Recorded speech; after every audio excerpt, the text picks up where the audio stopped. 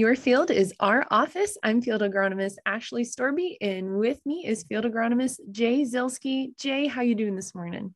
Ashley, I'm fantastic. This morning I was on the road a little after 5:30, and I love the month of June because the sun was already out at about quarter to six. This is great. We got a heat wave on the way.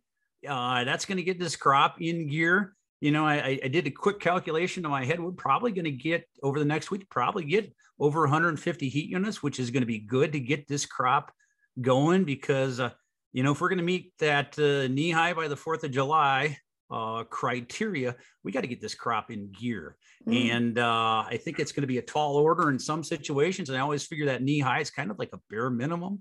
But, we got a little bit of precipitation the other day here to prime the pump to help that crop grow faster. And Ashley, I know it's been a little dry down your way. Now that's everybody. The dirty little secret is even though Ashley's an agronomist for us in Southeast Minnesota, she actually lives in Lake Mills, Iowa, and they have had kind of a dry stretch there, Ashley. So tell me, how are things looking down there before we get on with the rest of the show here? Oh, yeah. Well, we caught enough moisture yesterday just to settle the dust, but there was still plenty of field work going on. My husband was side dressing. There was some spraying going on.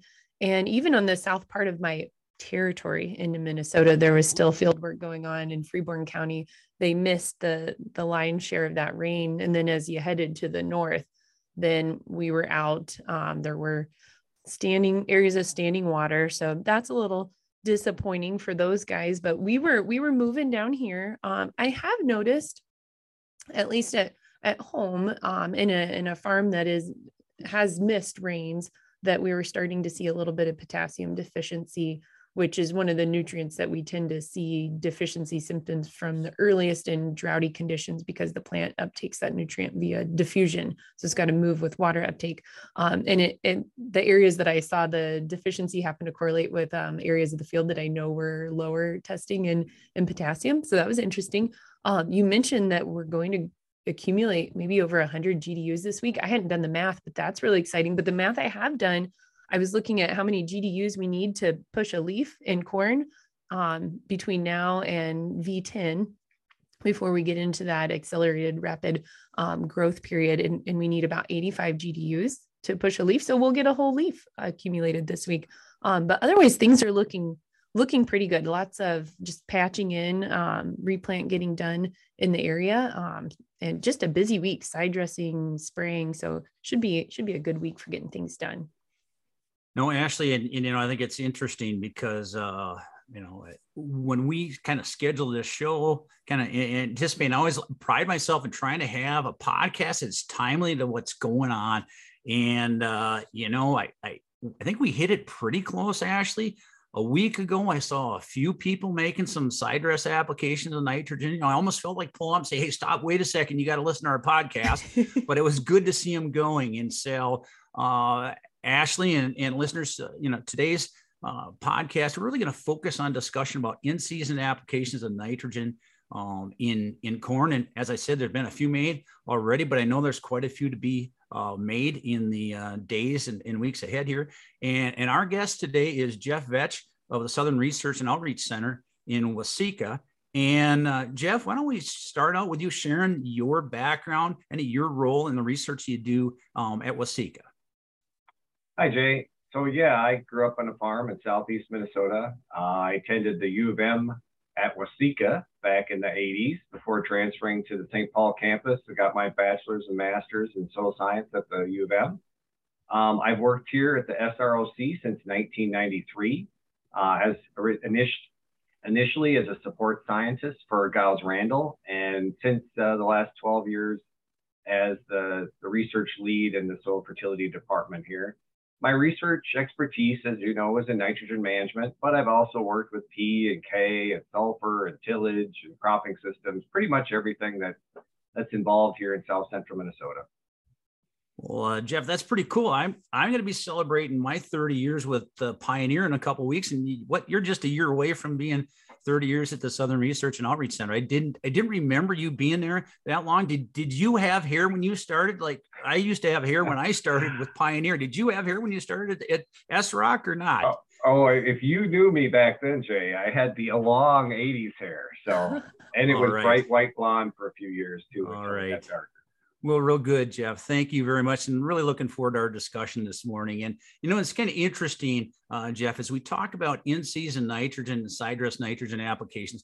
I remember a number of years back, a lot of folks saying, okay, this is going to be the trend. We're going to start to see more in-season applications of nitrogen, more side dress nitrogen. And me, I was thinking, you know, with the scale of our farming operations, are we really going to be able to get it? They're getting bigger and bigger. Are we going to be able to get across all these fields in a timely fashion to get things done? And of course, you know, where I failed in my logic was, you know, I underestimated the potential of equipment manufacturers and such to be able to scale things up to meet those demands. And so, you know, it seems to me, Jeff, that now, you know, over the last 5 to 7 years, there's been a growing interest and momentum surrounding those in-season applications of a nitrogen, whether it be side dress or top dress applications. And so, you know, one of the fun things about having a podcast is I get to ask somebody else the questions that I get asked. And so farmers often say to me, Jay, should I be looking at changing my nitrogen program to include some in-season nitrogen applications? So Jeff, I ask you the same question. Should farmers be changing their nitrogen program to include some in-season nitrogen applications? Yeah, Jay, I get that question a lot too. And usually I push it back on the grower and I ask them these questions first. First, I ask, as you said, do you have time to side dress? Because it takes time and it has to be done in a timely fashion. I mean, and you got to try to do it in good field conditions. The next question I'd ask them is, do they have lighter soils or coarse textured areas of their field?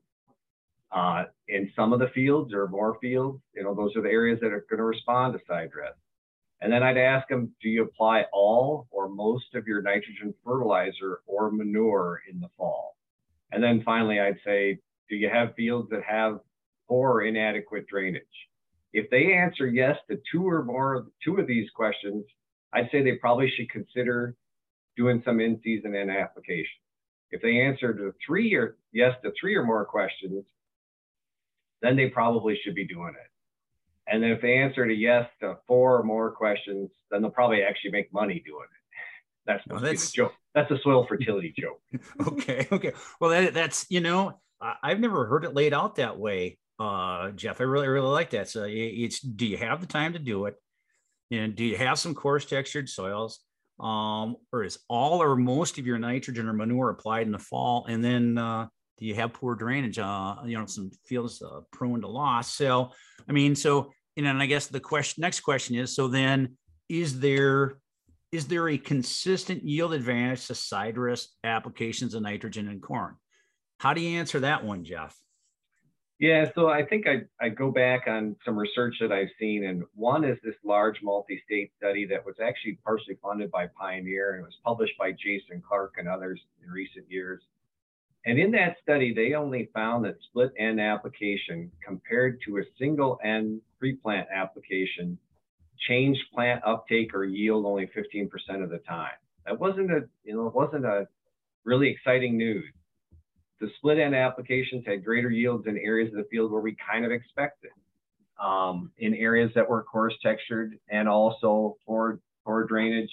And it also, they found that it had, you needed that timely precip after application and around the time of application to get it activated and get it functioning. Now, in a 20 site year study that I've done in Southeast Minnesota, I found a significant yield response to split applications in 5 out of 20 site years, or about 25% of the time. 3 of those 5 were in poorly drained soils, and 2 of them were in well-drained lush soils.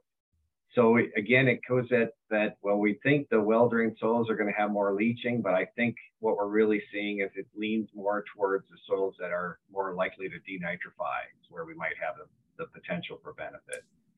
And then in a smaller study I did here at the SROC, I found a 2/3 fall ammonia application with 1/3 V6 urea was better 2 site years in a row than putting all the N on as fall ammonia. However, if you put everything on at spring application, that was just as good as the split. So again, it goes back to the timing factor and balancing that timing. So those are some of the research data that I've got, both local and regional, that I think help support that. Yeah, you can get better yields, but it's definitely not a slam dunk in medium and fine textured soil. It is a slam dunk in coarse textured soil. So Jeff, let me go back to what you said. I want to make sure I understand this completely. So it was the comment about 100% of nitrogen applied in the fall compared to putting a portion on in the fall and some in the spring. Is that what I heard you say? Yeah, and that study I compared all ammonia, or all the N rate applied as ammonia in the fall with an inhibitor versus taking 2/3 in the fall and putting on 1/3 in the spring as a side dress. And then how often were you then seeing a positive response from doing that? That was a 2-year study, and it was better in both years.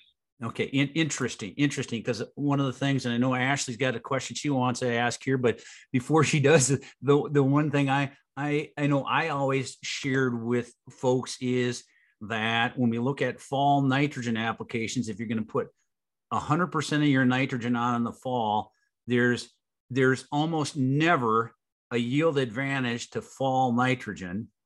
And oftentimes there's actually a disadvantage to putting 100% of your nitrogen on in the fall of the year. And so this kind of speaks to the fact that's one way of addressing it is you get, supposedly you maybe get the best of both worlds. You get some of that, you get a head start, you get some nitrogen applied in the fall, but then you can finish off in the spring of the year. And in the past, at least, anhydrous ammonia in the fall has been a cheaper source of nitrogen. Mm-hmm. We'll have to see what the future provides here as well. So that's very, very, very interesting, Jeff. And that maybe answers the question why more and more people are looking at making some in-season applications of nitrogen. So, but Ashley, your thoughts? Yeah, I would ask then, as you're constructing your trials, Jeff, what you seek to achieve for your optimal timing of in-season nitrogen applications, and then what you would guide our farmers to be the optimal timing of side dress applications.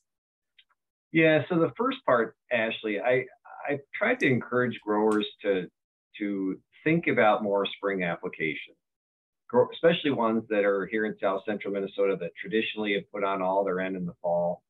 I asked them, can you shift 1/4 of your acres or 1/3 of your acres to some spring applications? And I know that's not necessarily what they want to do from a cost factor or from a logistics factor, but it helps, minimize the risk.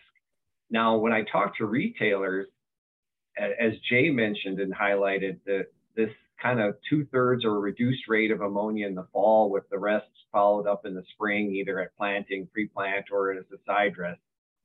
The retailers tell me that that's what they try to encourage growers to do, and that there is some buy-in in that, in reducing that fall ammonia rate, but recognizing that at least then they have some N out and they can go ahead and plant, and they don't have to worrying about spring applications of N prior to planting. Now, repeat the second part of your question again, Ashley.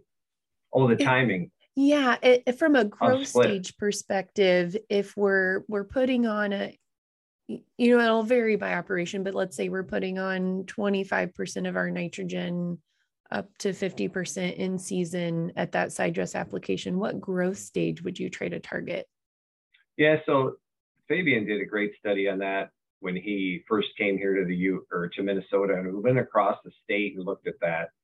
And it depends a little bit about soil types, obviously. So the coarse textured soils, you want to delay that side dress application as long as possible, or maybe make 2 side dress applications. But on the medium and fine textured soils, when you get in the drier parts of the western part of the state, you want to start those side dress applications at V2 and get them done by V6. And when you get in the wetter parts of the South Central and Southeastern, you can start whenever you feel like starting, maybe as V4.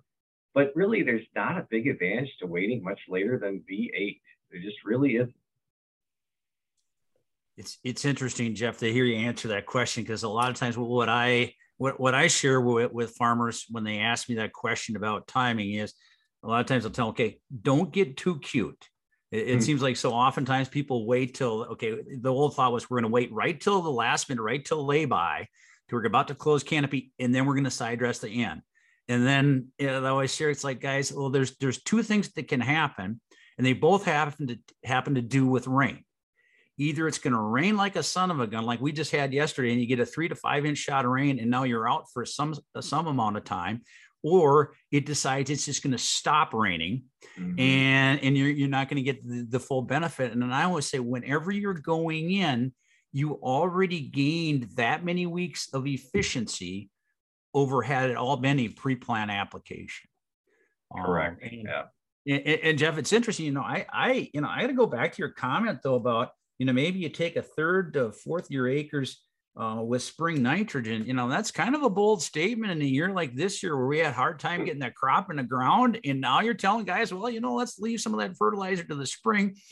But as you were saying that, I was thinking, okay, yeah, Mr. Farmer, that's what you're going to say to me.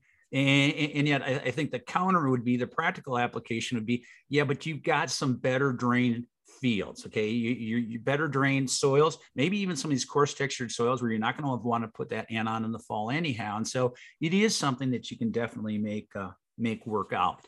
And, Jeff, as we talk about that timing of that side dress application, the way I look at it a lot of times as well is the fact that, probably prioritize those corn on corn fields for getting that first application. And I don't know your thoughts, Jeff, but, as it pertains to those fall applications of, say, anhydrous ammonia, with corn on corn, I always like to have a certain amount of shallow placed in early on. So we're not, we're not suffering from that carbon penalty or that immobilized N before we get in there and side dress. Any thoughts on that as far as managing corn on corn, maybe a little bit differently? Yeah, I agree, Jay. Another thing I would say about corn on corn is if you are planning on side dressing, there's always this kind of two modes of side dress or top dress fertilizing. And one is the guys that put on a small amount at planting and put the majority on at side dress. And then you see probably what's more common is the opposite, where they're going to put the majority on up front or sometime earlier and then a side dress a smaller amount. So in that regard, the corn on corn scenario, yeah, getting some that's in that shallower zone so you don't have it all too deep or all positionally unavailable for those early plants because those early roots just don't grow very well. Maybe putting a little starter in, if possible, in corn on corn is a great situation, or is certainly a good helper and gets over that hump. And banding, of course, helps that as well. But what I wouldn't do is in corn on corn is put a small amount of N and then wait and do a late side dress. That's like a worst case scenario. So a lot of times I say, maybe a 50-50, 50% up front, 50% at side dress would be the max I would do in corn on corn. In corn after beans, it's a lot more, you have a lot more leeway. You can do pretty much anything and make it work most years. Right. Yeah, you have the benefit of some of that residual N from that soybean crop. You bet. That makes sense. Well, Jeff, a discussion about nitrogen, especially in-season nitrogen applications, wouldn't be complete without a discussion about nitrogen stabilizers. Okay. And so maybe kind of share with us, differentiate the different type of stabilizers. Okay. And then how you might how and when you might consider using them. And let me lead off first, and then you can follow in with the additional sources. But here at most we're looking at those top dress urea application. Okay. What should people be should or shouldn't they be using a stabilizer, and then help differentiate between the different types of stabilizers there are, if you can, quickly, Jeff.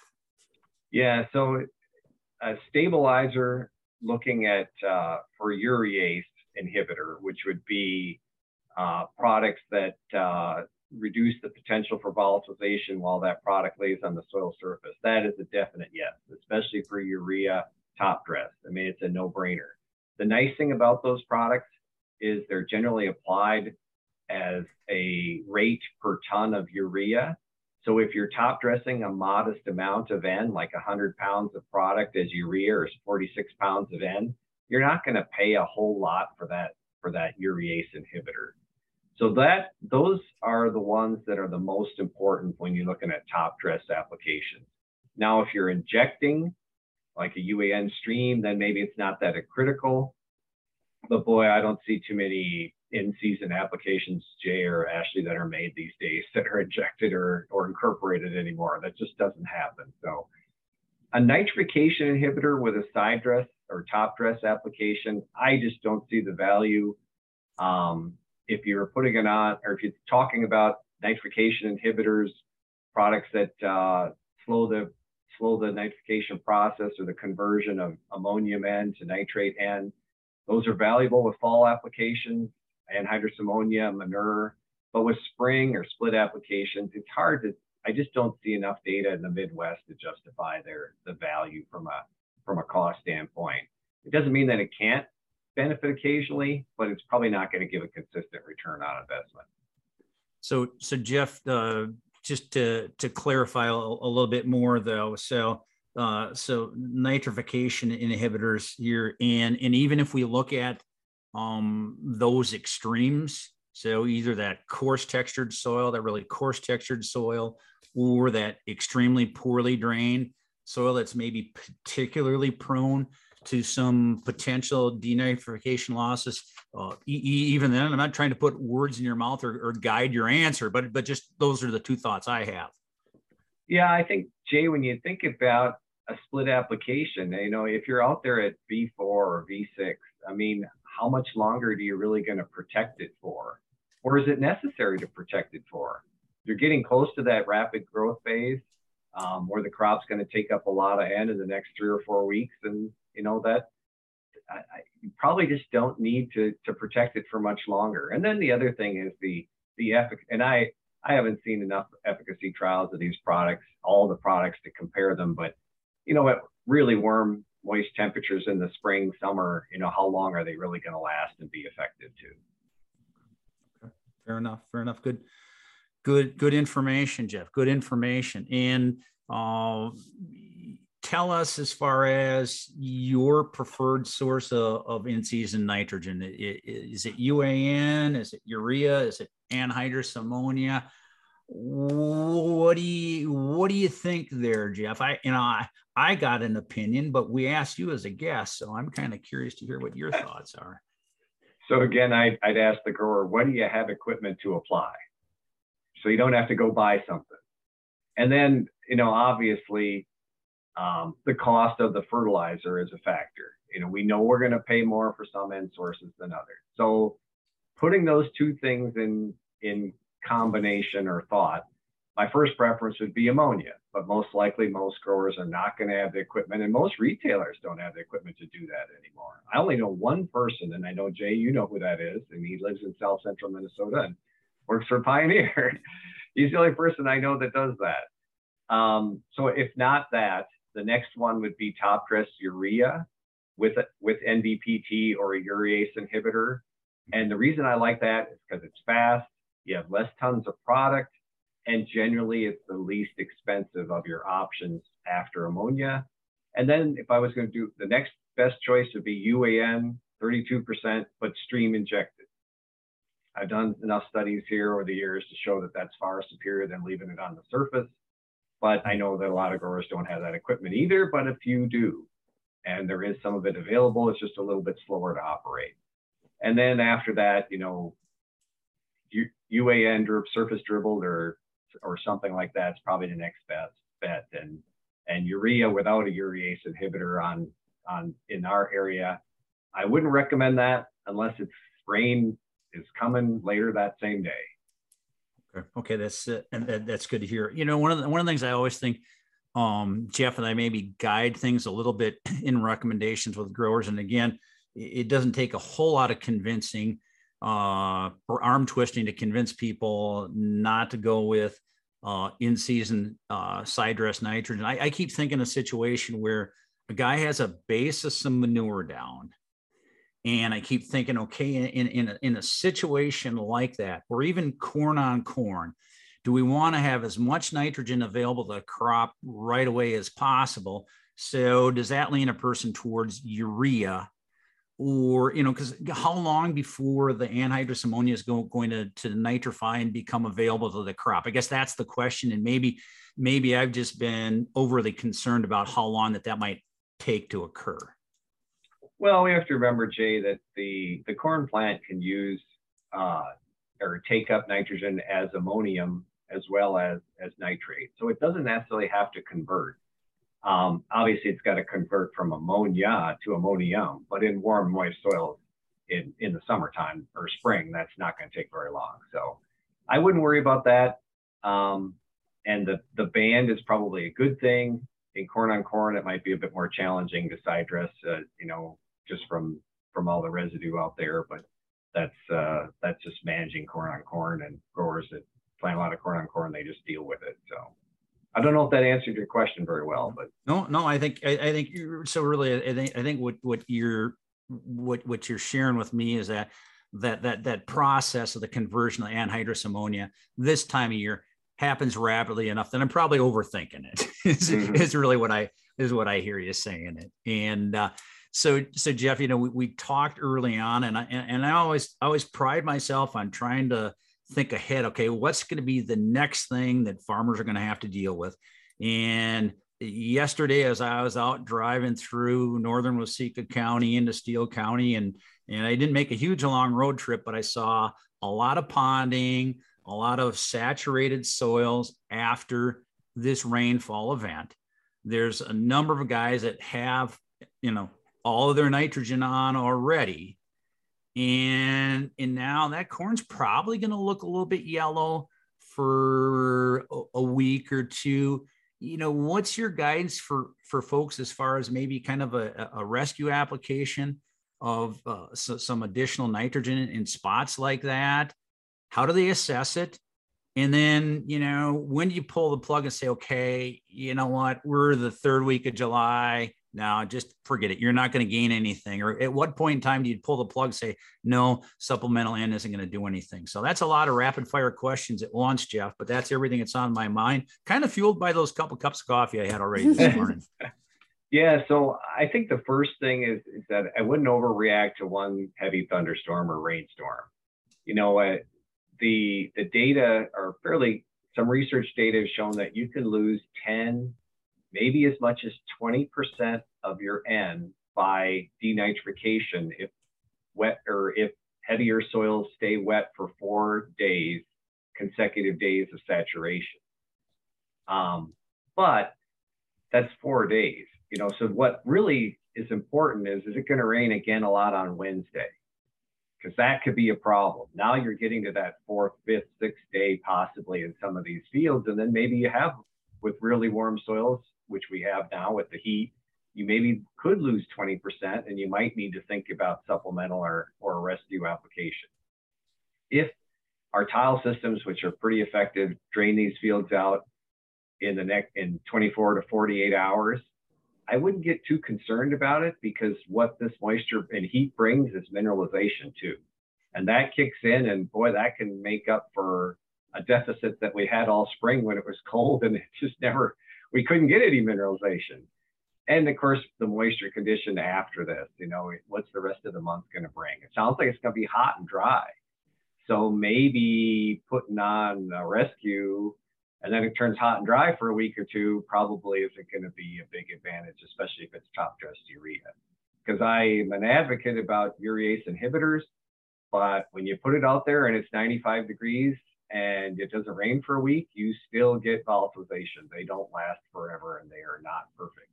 And I've seen that in a few fields where we did split applications where it just didn't rain last year. It was a mess. And we had a lot of that top dressed N that just was lost in to volatilization.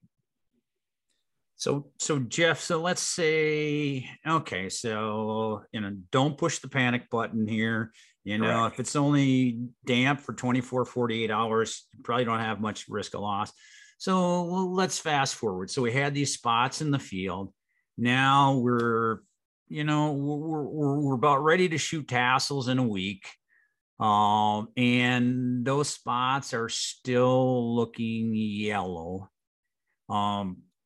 Is it realistic to try put something on and salvage the crop, or you just say, well, it's been good to know you, we're done throwing money at this year's crop? Yeah, so I think that, one of the questions that we talked about earlier was timing and what's the latest timing you can go. And if it's a rescue situation, I don't have a problem with pushing that late button. It can go pretty late. Maybe even probably B14 is probably ideal, but R1, R2 if absolutely necessary. But Peter Scarf showed this in his trials across the state, but it has to be a situation where you really feel you've got obvious deficiencies, and you can see it in an aerial photo, you can see it in an NDVI or something like that, where you need a rescue application, and then hitting those spots is probably going to give a return on investment even that late. And then maybe that's the case where something like Y drops might be advantageous because you get it a little closer and maybe it doesn't take as much moisture to activate it. But so that's kind of my thought in that regard. But we're still a long ways away from the panic button as far as rescues yet. I would still just keep scouting my fields and be patient. This might lead well into another question that we had, getting close to the end of our thoughts, as we talk about infield variability and managing infield variability, or areas of the field that are prone to poor drainage or coarse textured soils within a field. Typically, we aren't gifted with a field that's completely uniform in its soil characteristics. And so managing those is really important, particularly as it applies to nitrogen. And one of the tools that we've been looking at, and there's many on the market, we have one of our own called Granular, is a nitrogen model to help take into considerations variables on a given farm, but also weather variables, management factors. So can you tell us what your thoughts are on the use of models in terms of managing nitrogen decisions? Yeah, Ashley. So first of all, I probably have to be honest and say that I have kind of minimal experience with them. I think they're a tool. I think personally that they're getting better all the time. I think that the people that work with them recognize some of their early shortfalls and have improved them. I wouldn't use it as the only thing to make a decision, but I think as a tool, if the cost is not too astronomical to use it, I think it does help guide it. And maybe it is, as you suggested, a good guide for making variable rate applications or adjusting certain, N rates or timings in fields that are highly variable. Oh, wonderful. I've enjoyed working with our tool, and particularly in writing variable rate scripts for operations that apply in season nitrogen and historically had flat rated. That's been very rewarding for me to try to better optimize. We think of the 3 R's in fertility, the right rate in the right place. So I've really enjoyed getting to know our particular model and working with that. So thank you for that. So I am charged with summarizing this conversation, which feels like a very lofty task. So Jay, I'm going to take a stab and then you fill in my gaps. So my first note that I appreciated in the conversation was we were talking about who should side dress or what type of conversations we have with our farmers about side dressing. And Jeff, you mentioned one of the first things is the discussion of logistics. Does the operation have time, the equipment? And then you listed a series of questions that you pose to farmers to help them make that decision, starting with do you have time? Do you have coarse textured soils, which would most benefit from that spoon feeding of nitrogen? Are you currently all fall applied nitrogen? Do you have areas of poor drainage on the farm? And then you listed that, the more questions you answer, the more likely you are to have return of that split application. So I really enjoyed that way of looking at in-season nitrogen use. And then you mentioned in terms of stabilization, if we're top dressing urea, having a urease inhibitor is a little bit of a no-brainer for protecting that nitrogen investment from volatilization. So I appreciated that as well, but then that it's not an end all be all. If we don't get an incorporating rain over a duration of time, that will not keep us from losing that nitrogen. So pairing a urease inhibitor with a well-timed application is beneficial. I also really appreciated your comments on that product rate is per product or per the amount of urea, which makes it more affordable, particularly if you're putting on a reduced rate, that you can protect that nitrogen without spending the full boat of what might be in other applications of soil treatment. So this is a product treatment. So I enjoyed those comments. And then, this is pretty real time for us as we talk about. Jay mentioned he was driving and saw those standing water there along Highway 14 from that rain we had yesterday. And so your comments on denitrification are very timely. And you mentioned that over a period of 4 days in heavy soils that are saturated, that we can see up to 20% loss of the nitrogen in that soil. And I thought that was very, very timely. And I also appreciated your thoughts on how much mineralization we can get then subsequent to that with the heat and moisture that we'll have in the subsequent weeks. And we saw that last year. We were really dry in June, as you have commented on, and then we had a lot of heat, and the mineralization that we showed that in our models as well as we were looking at predicting amounts of nitrogen needed for side dress applications. We saw that uptick in mineralization contributing to the nitrogen available. So I really appreciated those comments. Jay, I'm sure I missed something. Anything that you would fill in? Ashley, I think you did a great job of summarizing it. And, this is, other than Pioneer Seed, Gopher Football, nitrogen and nitrogen management is one of my favorite topics of conversation. So I probably should get a life, at least on the nitrogen management side of things. I should maybe get a life, but gosh, no, Jeff, the beauty of doing a podcast is we get to ask folks questions. We get asked a lot and we learn a ton. So Jeff, I really appreciate your joining us today. Any last comments that you want to make before Ashley closes out the show here for us today?